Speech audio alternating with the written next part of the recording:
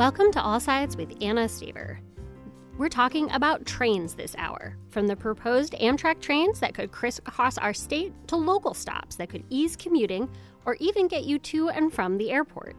Joining me to kick off our conversation on passenger rail is Elliot Lewis, a senior planner for the Mid-Ohio Regional Planning Commission, MORPC, and the lead planner of the effort to reintroduce passenger rail to Central Ohio. Welcome to All Sides, Elliot. Thank you for having me. So, Ohioans have heard this story before. We're going to build a train system connecting Cleveland, Columbus, Cincinnati. And, I think those who have grown up in the Buckeye State might roll their eyes at another round of news stories about the reintroduction of passenger rail. So, not to start with too hard of a question, but what makes this effort different? No, that's very understandable. What makes this effort different is the bipartisan infrastructure law. The big federal transportation bill that was passed a couple of years ago has record-level funding for passenger rail across the nation. Part of that bill is a new planning program called the Corridor Identification and Development Program that allows prospective sponsors to apply and study for new service, whether across the state or between states or enhancing existing service. And so it takes all of the planning to a systematic, comprehensive level. And so we can say that it's not just Ohio doing this, Michigan doing this, Arizona doing this, for instance, but we're looking at trying to make an interconnected network across the nation. Yeah, one of the proposed lines would run from New York all the way to Chicago, right? Yeah. It would be great. And, we worked with our partners with the city of Fort Wayne, Indiana on that one for the line between Chicago and Pittsburgh. And we had support from private sector, public sector, nonprofit sector across 5 states. We had over 100 letters of support and many more comments supporting, say this is something that we want to do, that we want to study. The governor's office, thankfully, they put their support behind this too, amending the state rail plan to include that corridor in it, as well as leading the charge to submit the application for that Cincinnati to Columbus to Cleveland line. How important is the support of the governor's office? Because I'm remembering a different governor who wasn't on board with high-speed rail. Right. I mean, it's very important. So that line would be a state-supported line. So it's going to be planned, eventually constructed and operated or supported by the state. So having at the outset, the governor saying this is something that we want to study. We want to do this right. We want to make sure that if and when we do implement this, that we know what the best service can be that we can implement. And what I find really fascinating about this is when you think of building a railroad, you think of laying railroad tracks. But it sounds like most of that work's already done. Yes, thankfully. I mean, Ohio has a very robust existing rail network, mostly used by freight. There are some passenger routes in Cincinnati and Cleveland. But what we are looking at right now is using that existing network, especially corridors that have that are a little under capacity through shifting of freight transportation. And so we have the ability to use what's already there and only constructing what's necessary to add a little bit of capacity so we can get around freight trains or vice versa. So connecting, Cleveland to Columbus and Cincinnati, is interesting in and of itself. But since you are a senior planner for MORPC, which is the Mid-Ohio Regional Planning Commission, I'm hoping you can talk about how passenger rail might change the way we commute here in the Columbus region. Right. So it when we look at passenger rail, we think intercity connections, interregional connections, like we talk about Chicago and New York. But we also want to use this as a tool in our transportation network at large. Having great connections with our transit, with small communities. I'm thinking of a place like a Dublin or a Hilliard or a Delaware. Having the potential to hop on a train, come right downtown, or hop on a train and go somewhere else, but also having people come to your communities. And once they're there, being able to get around where they need to go. I would personally probably ride the train from Delaware down to Ohio State, were that actually an option. But where are we going to see some of these new stations, right? I think the current plans, or the ones being bandied about, talk about 7 new stations, including one maybe at the Columbus Convention Center. Right. So we are just at the very beginning of these planning stages. There have been plans in the past that have identified potential station locations. We're going to take a fresh look at that. Right now, the only ones that we're definitely planning for are going to be Chicago, Fort Wayne, Columbus, Pittsburgh, Cincinnati, Cleveland, because they're named in the actual route itself. But we are looking at intermediate stops between there. It's hard to say right now exactly where those would be, but there would be some intermediate stops so that we can have access not only just in our large central cities, but also our smaller towns, our rural and Appalachian regions of the state as well.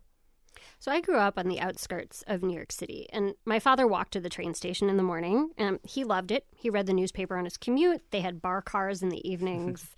But I wonder how you convince folks this close to the car capital of Detroit to change their habits. Right? Well, so it's when you think about train travel, because I've talked to many people about this, and one of the things that people bring up is, why would I take a 3-hour train ride if I can take a 2-hour drive? And the thought is, okay, well, yeah, you would be saving an hour by driving. But that's all windshield time. That's all unproductive time that you are driving behind the wheel. It might be a little bit longer taking a train, which I will say that as we're playing this, we want this to be competitive with car travel. We don't want these trains to be, going 10 miles an hour, through farms to get to Cleveland. We want this to be competitive with car travel. But while you're sitting there, you're able to read a newspaper, you're able to nap, you're able to get where you are more safely to where if you're tired or distracted, you don't have to worry about keeping your hands on the wheels and staring out the windshield. You can use that time for better uses. And we also want to hear from you this hour. Are you interested in a train station in Dublin or Delaware? Do you think this is just another round of pipe dreams, essentially? If you have an opinion on trains, give us a call at 614-292-8513 or email us allsides@wosu.org. So when you talk about competitive speeds, that brings up the question, why not high-speed rail? Some of this federal funding, particularly in California, is for this high-speed rail.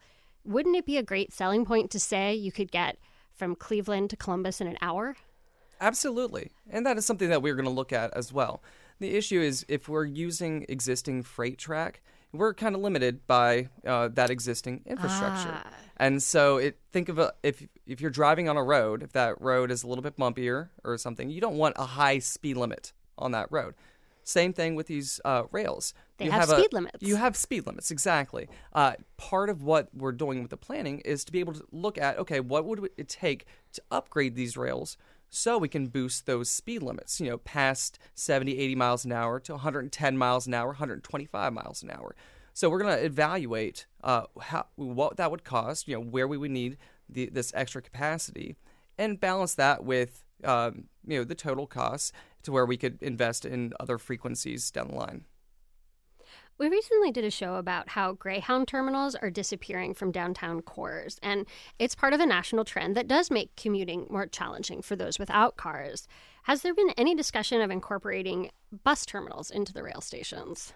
Yes, absolutely. I'm a huge proponent of making sure that whenever you get to a place, you can get to your final destination, whether you bike, whether you walk, whether you roll, whether you take a bus, ride, share, drive, whatever it is. This is an all options way of thinking. And so thinking about Columbus specifically, we're working with CODA. We've had initial discussions about, okay, make sure that when we plan for these stations, that the transit agencies are included in that, the people who are over transportation. So thinking about, we're working on Link Us, this mobility initiative to enhance bus service, enhance expanded trails and networks. We want to make sure that this is all working together so that we're not doing things piecemeal and things get, slip through the cracks. We have a call from Sean in Columbus. Go ahead, Sean. Hi, my name's John Robinson. I own a bike shop, Johnny Velo Bikes, and was wondering, once you have these stations, is MORPC, do they have plans to find ways to get people to their destinations from the station, whether it be bike trails, city transit, bike rental, Kogo bike shares, taxis, Ubers, that sort of thing. Is that part of this comprehensive plan?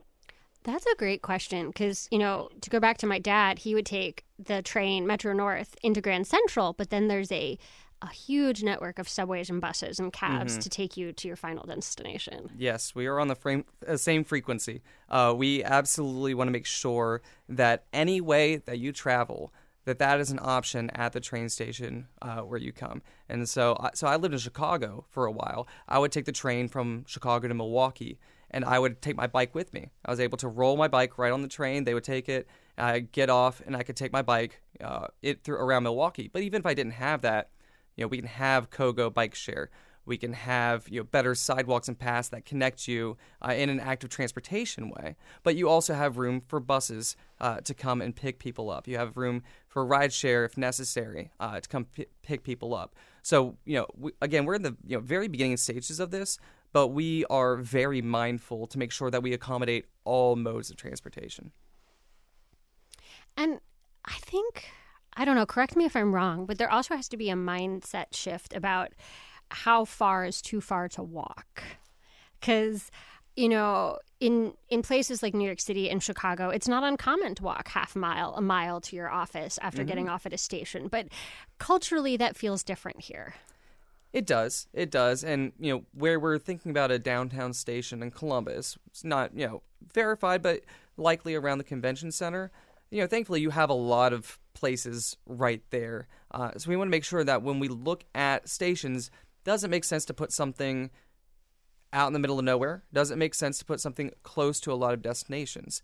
But yeah, I mean, sometimes it can take a little longer to walk. So we want to make sure that for those who don't choose to walk or can't walk, that there are other ways to get around.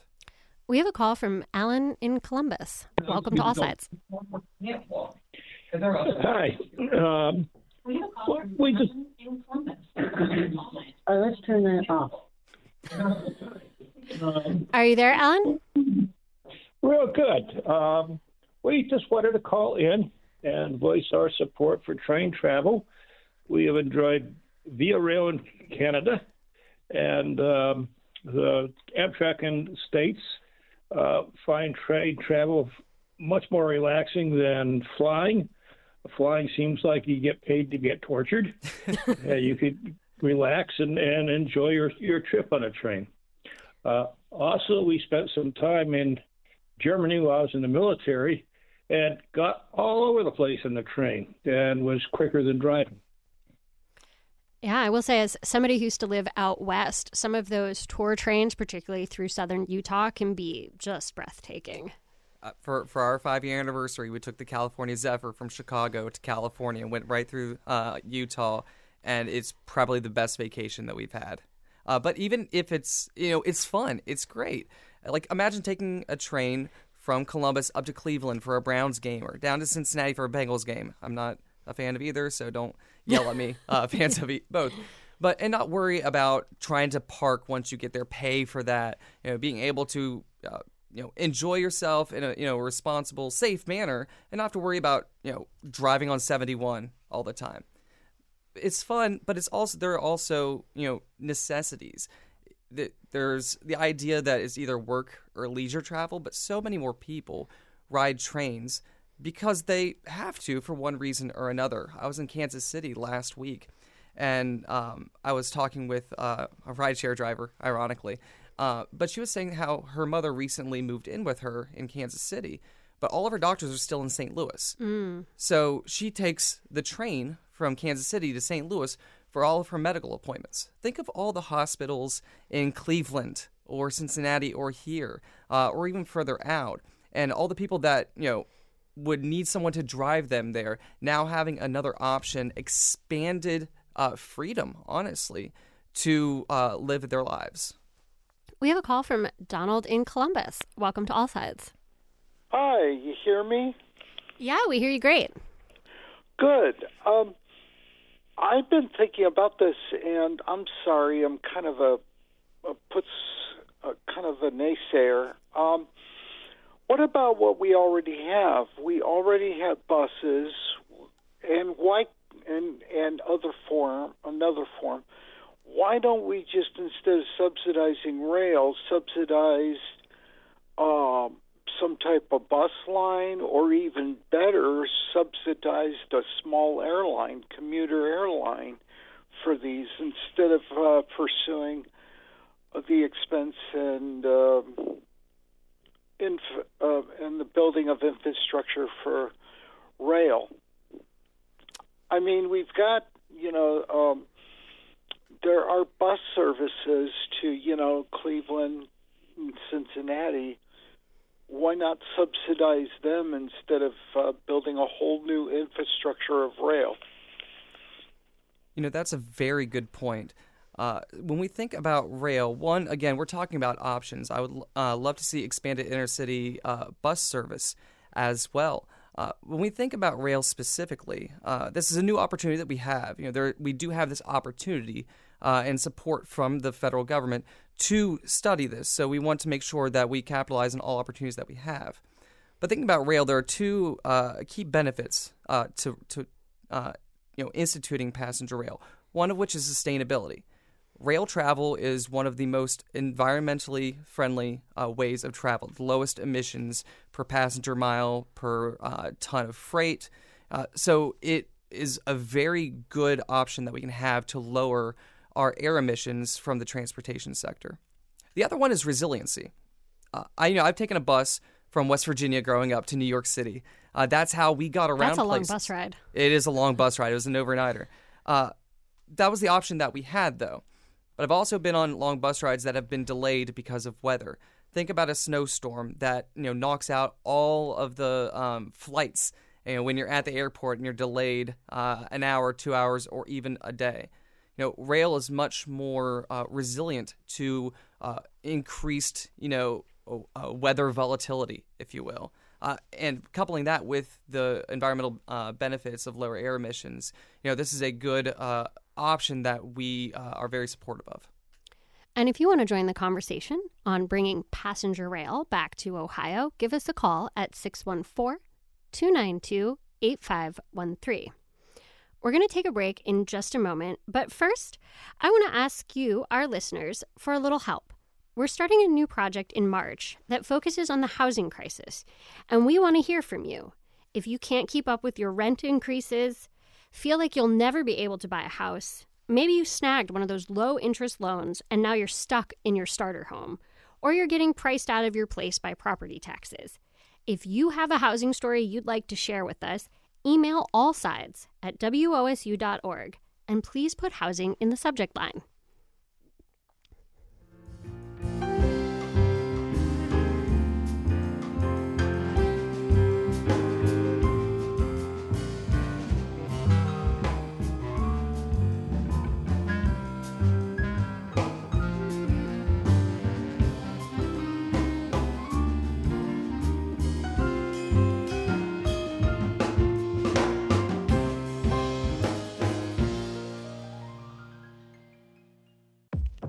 Black perspectives haven't always been centered in the telling of America's story. Now, we're taking center stage. Introducing NPR's Black Stories, Black Truths, a collection of Black-led stories from NPR's podcasts. Search NPR Black Stories, Black Truths wherever you get your podcasts. You're listening to All Sides. I'm your host, Anna Staber. We're exploring the possibility of passenger rail in Ohio this hour. And while the 3 Cs get most of the headlines, Ohio's suburbs and small towns are also interested in becoming a part of Amtrak's expansion. Still with us is Elliot Lewis, a senior planner for the Mid-Ohio Regional Planning Commission. And joining us now is David Zak, president and CEO of the Crawford Partnership for Education and Economic Development, and he's advocating for Amtrak expansion into the village of Crestline. Welcome to All Sides, David. Thank you, Anna. Great to be here. Cities across the country have lived and died by whether they got a railroad station. Historically, whole towns built up around the depots. So what impact would an Amtrak service have on a smaller community like Crestline? So that's a great question. There was a recent economic impact study done for the state, and it didn't include a specific analysis of Crestline, but if we extrapolate some of the numbers, we think it could generate, at least on an annual ongoing basis, up to 20 new jobs, $1 million in new payroll, maybe up to 100,000 in annual taxes at the local level, and have an economic impact annually of $1 to $3 million. So, but it's much more significant than that. That's kind of direct impact. I think what's very important for us is that community development is economic development. So if you're increasing and improving the quality of life and making community more attractive in the long term, that's going to set the state as well as a village like Crestline with about 5,000 people on the road to economic prosperity, because where people are going to want to live is where business is going to go. And I especially think as home prices continue to rise in central Ohio, those long commutes, they're really not for everybody. But, Elliot, I was thinking, you might be more willing to live an hour outside of Columbus if you could ride the train in. Oh, absolutely. And you also think about telework, too, and working from home. Being able to go into the office 3 days a week. You can make that trade-off of saying, I can live further away in a smaller community, something, if that is, appealing to you. Being able to live in a smaller community with more affordable housing, but still have that connection to the larger economic and political centers. We have a call from Susan in Omaha. Oh, wow. Welcome to All Sides. Hi. I'd like to say, a couple of things. My experience is once people get used to riding the trains, they like it. It's just making that transition from driving to riding the trains is the big hump. But I'd also like to ask, is there thought of combining with the airports? Like in Frankfurt, Germany, the train station is right in the airport. So instead of people having to, get on wait for a smaller flight, they could just go right to the train and get to their ultimate destination, which might be, a city 100 miles away or something. That's a fantastic idea, and one that we are definitely keeping in our minds as we do this planning. Amtrak came out with kind of an initial plan a few years ago of what might Amtrak look like in 2035 if they expanded, and a lot of their expansions or new stations were at airports or other big transfer centers. So yes, being able to just hop off the train, go right to the airport is very appealing and very great, and something we're definitely considering.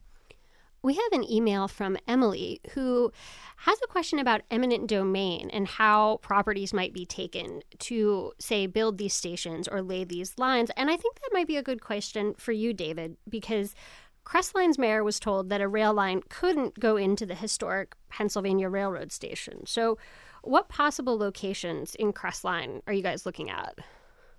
So we're looking at a number of different possible locations. I think in terms of a general approach, not necessarily in favor of eminent domain. I mean, it's been decades when, eminent domain for economic development purposes, but I think the end goal would try to be to work with property owners to get it to happen. So yeah, I think Crestline is not that large. And so but there are a number of different options on or around that area that might make sense. So there's nothing specific that we can disclose at this point, but there are a number of options. I want to take a call from Keenan in Fredericktown out in Knox County. Welcome to All Sides. Hi. I have a question about, would Morpsey try to talk to local communities to upzone the land in the areas around the stations to have more dense housing or mixed use of business and housing? Yes, we have those conversations currently, even without passenger rail, about what is a smarter way of development. Doing something that is transit supportive, train supportive. So that would be those denser mixed uses. As we go through this planning process, again, we're right at the beginning of it. But we're going to work with all of our local partners on identifying where potential stations are, different connections, but also what makes sense to make sure that when they put this investment into their communities, that they're maximizing this investment and having the best uses around them as well. I think that's a good question for you too, David, about what kinds of resources might spring up around a rail station. I was saying earlier that I grew up in sort of a suburb of New York City, and my dad rode Metro North. And I remember there was all kinds of little restaurants and shops and like dry cleaners that just sprung up around the train stations.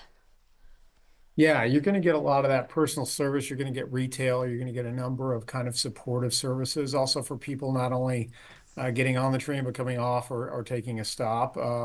And you're going to get a lot of that activity that's just going to support. It's going to be a hub, right? And so because where there's more people, you're going to get more of that activity. And so I think it, again, from a perspective of whether you're living there or getting off the train, you're going to get a lot of quaint little shops as well as shops that serve kind of the daily needs. Yeah, you'd always see also little pop-up stands, like little food stands, like there'd be the breakfast burrito lady in the morning, and that's great and awesome, and you can grab like a hot breakfast on your way into work. Mm-hmm. Yeah, we have a couple of those. Or the coffee shop that's in Crestline, making it really easy for people to get fresh roasted, fresh ground coffee. We have a really interesting email that came from Cassandra, and she has some concerns about commercial rail lines and commercial rail safety. We heard about the derailment in East Palestine. There was an investigation by ProPublica that she's referencing that talked about children climbing in between stalled train cars to get to their schools. And sort of how do we keep commuters safe as we increase capacity and increase trains running on these lines? That's a very important consideration. So when the governor's office decided they wanted to support this endeavor and look at introducing passenger rail, the number one thing that they looked at is how do we make this safer for everyone, not just passenger rail, but the existing freight traffic as well. We saw what happened in East Palestine and in other places, that this isn't just a potential investment in passenger rail. This is an investment in our entire rail network to decrease at-grade crossings, or at least making them safer, which improves our highway safety as well. So we want to make sure that as we invest in these upgrades, that it's to the benefit of everyone.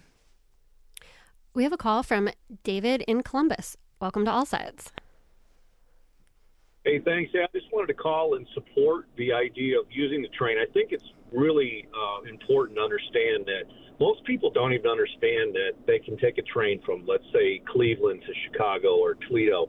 I did it for years, and I couldn't drive there for what I was able to ride the train. The cool thing is I would sit there in the morning, get on board, go over my emails, grab breakfast on the train. By the time I got to Chicago, my breakfast was done. I checked all my emails. I maybe even took a nap and got off on the train, and it's only 9:30 a.m. So that's running on traditional, the rails, Amtrak's running on, along with all the freight trains as well.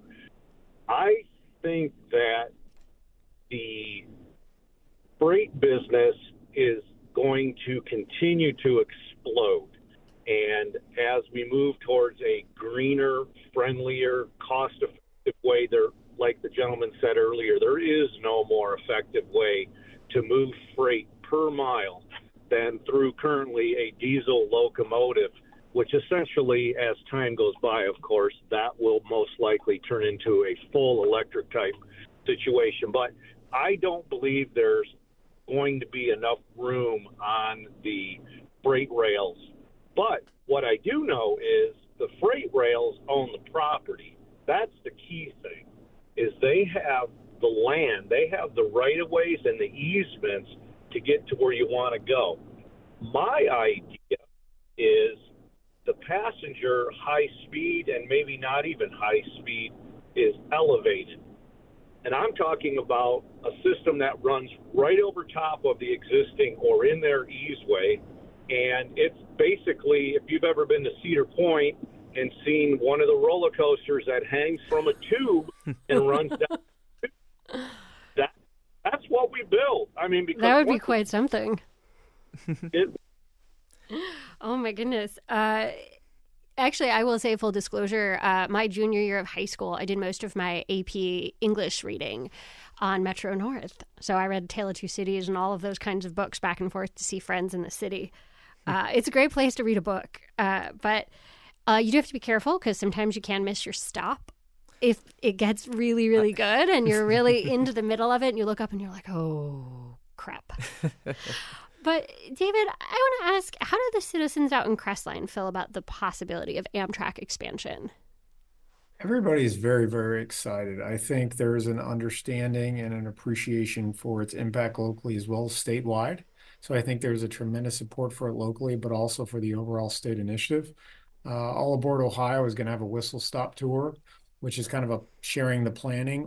We have 360 plus registered to show up and hear what's going on in our little neck of the woods, which is, I think, an indication of some of the enthusiasm that people have for how this is going to really be a transformative transportation technology that's just going to really augment quality of life and economic development. Morpsey, too, right? You've had some listening tours. You've invited public feedback. How do people get in touch with you to be a part of that going forward? Right. So we always love to interact with everyone who has an opinion, hopefully positive, but has an opinion on passenger rail. Right now, we are at the very beginning of this planning endeavor, and it's going to take a little while to get into the meat of the planning to identify where stations could be, what upgrades need to happen, what the service is actually going to look like.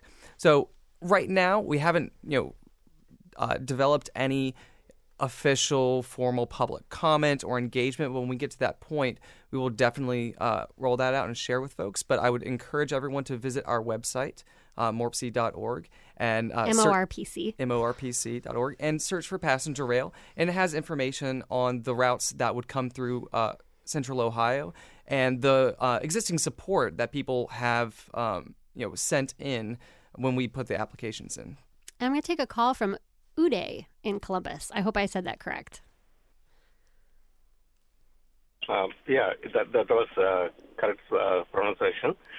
My question is, I've been a resident of Columbus for the past 20 years, and my philosophy had been, if you build, they'll come. I drove to Cleveland, I drove to Cincinnati frequently, and I wished there was a railroad. And the question is, why did we refuse federal investment in building those things? And I know in 2008, maybe later, there was a lot of money offered to build a CCC, Cincinnati, Columbus to Cleveland Railroad, for passenger travel. Why did we do that, and how politics involve whether we accept or refuse federal investment? That is a complicated question about what happened under Governor Kasich's administration. I'll let you answer it if you'd like. Well, I don't want to speak for past administrations at all, but what I will say is under the Bipartisan Infrastructure Law, not just the Corridor Identification Development Program, but across all passenger rail programs within the U.S. DOT, there's a lot more support, not just for planning, but also construction and service that lowers the risk for potential sponsors, say the state, to actually run the service. As it is now, going forward, the state would have to, or wouldn't have to worry so much about, investing in the service as much for up to 7 years later. So they can reinvest in building ridership and making sure that what we're planning for is the highest quality that we can. That was Elliot Lewis, a senior planner for the Mid-Ohio Regional Planning Commission. Coming up, we're expanding our conversation to include all public transit. That's when All Sides continues on 89.7 NPR News.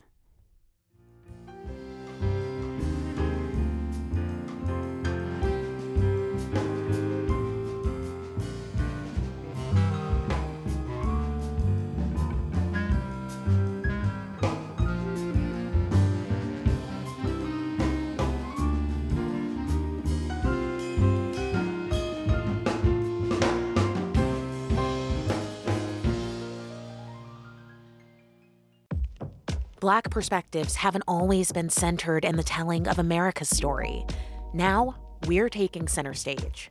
Introducing NPR's Black Stories, Black Truths, a collection of Black-led stories from NPR's podcasts. Search NPR Black Stories, Black Truths wherever you get your podcasts.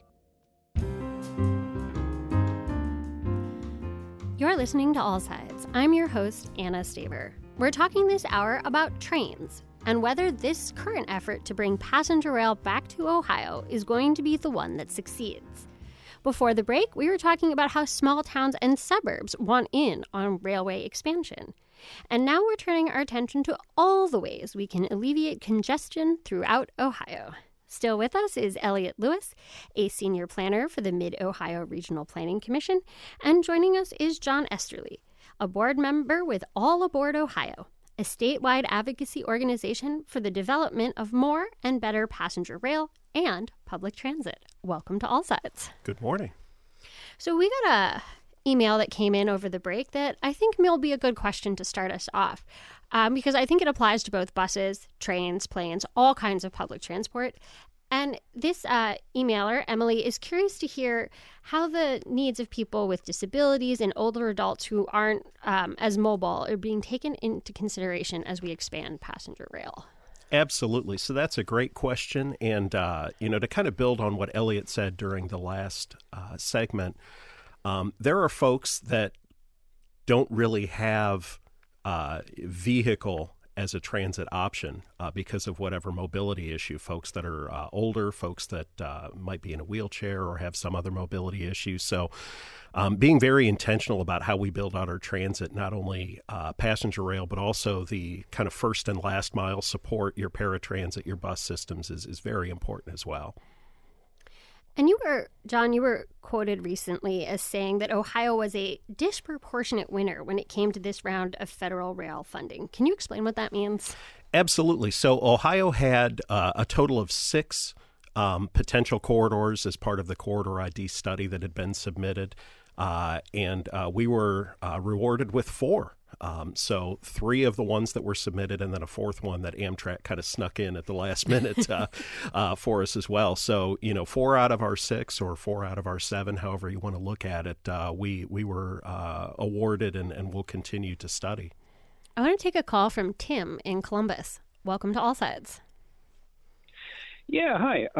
I'm very interested in this topic. I was just thinking about tourism and thinking about the years I spent with my wife in Southern California. And when we first moved there, we worked at a hostel in the Central Coast, and we got lots of travelers from Europe because it was about as far away from San Francisco as they would go without renting a car. And I just, there's so much tourism I think we're missing out on in Central Ohio because we're not connected to rail. Most Europeans, when they want to visit the U.S., they look at where can I get by rail. They don't want to rent a car, or maybe they bike, within a day of where they are. But I think I just think it would open up a lot, tourism-wise, to have trains, both like intracity and within Columbus. I think that's such a great point. As someone who has rented a car in a foreign country, it can be terrifying when you don't speak the language, when you don't drive on the same side of the road, when you don't know how to read the signs, and the miles versus kilometers conversion can be tricky. Anything to add? I'm looking at you like, say something. Well, I'll add that you have a lot of people who can't drive or don't want to drive or don't have cars. We're sitting right next to Ohio State. There are a lot of students on campus who would love to go, back home or go on, spring break somewhere, and not have to drive because they don't have cars here. I don't think they're actually allowed to have their car their freshman year. I might be wrong, but there are some campuses that don't permit it. I think, too, not only in the hospitality industry, but also just international business, making Central Ohio and the Ohio region much more attractive to businesses that might have folks coming in from Europe, coming in from Asia, where rail transit is just a way of life. And we don't have that here. So we kind of stand out as having that lack. That's a good segue into the fact that Columbus is the only major American city without train service. So, John, why has Central Ohio here gone so long without passenger rail? I think we've always just been on the cusp of being the next one selected. So I'm very excited to see not one but two routes that include Columbus selected in Ohio for further study. I think that, maybe I'm the wild-eyed optimist in the room, but I think that both of them are going to become, just a matter of necessity as we continue to grow in Central Ohio. So having that connectivity, to Cleveland, to Cincinnati, to Chicago, to Pittsburgh, and points beyond is going to be critical to us continuing to grow. And that point about growth is critical. And we're projecting over 3 million people in our region by 2050. Not everyone can drive that. There's going to be congestion, and we can't just build another lane on every highway and build our way out of congestion. We need to have other modes to be able to take people off roads and get people where they need to go safely. I want to take a call from Jerome in Marysville, who has been waiting a very long time. Thank you so much, and welcome to All Sides. Thank you.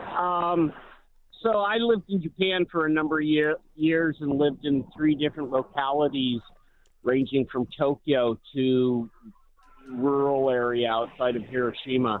And even in, all but the most rural areas, they have excellent public transportation. And yeah, it's not perfect. It's all got its problems. But one of the great benefits is improved health. I'm absolutely convinced of this. You ride your bike or walk to the train station. From the train station, you walk to the subway station. From the subway, you walk to the bus. And then from bus, you walk to work or school or whatever. And I'm convinced that's part of the longevity of Japanese people and the overall health, and part of the obesity crisis in the U.S. When we moved back, I put on so much weight, and I'm convinced it's because I was driving again. And I come from the L.A. area, the home of shooting yourself in the foot by tearing up railways and putting in freeways. Japan was wonderful. I know that when I lived in Chicago, I lost about 10 pounds just walking to work and back. Yeah, you definitely there's even been studies that people who live in major cities with public transit walk a lot more than people who don't. I've always found it funny that people jockey for the closest parking spot to the gym. Yeah, that we're kind of like fighting each other for the spot closest to the door to the gym.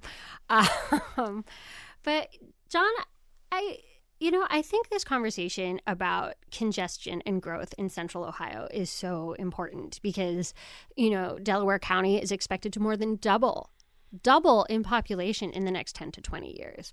It's the fastest growing county in the state of Ohio, 21% in the last census. It's just, the sheer number of people moving to the region is going to require us to really think about our roads, our trains, our buses.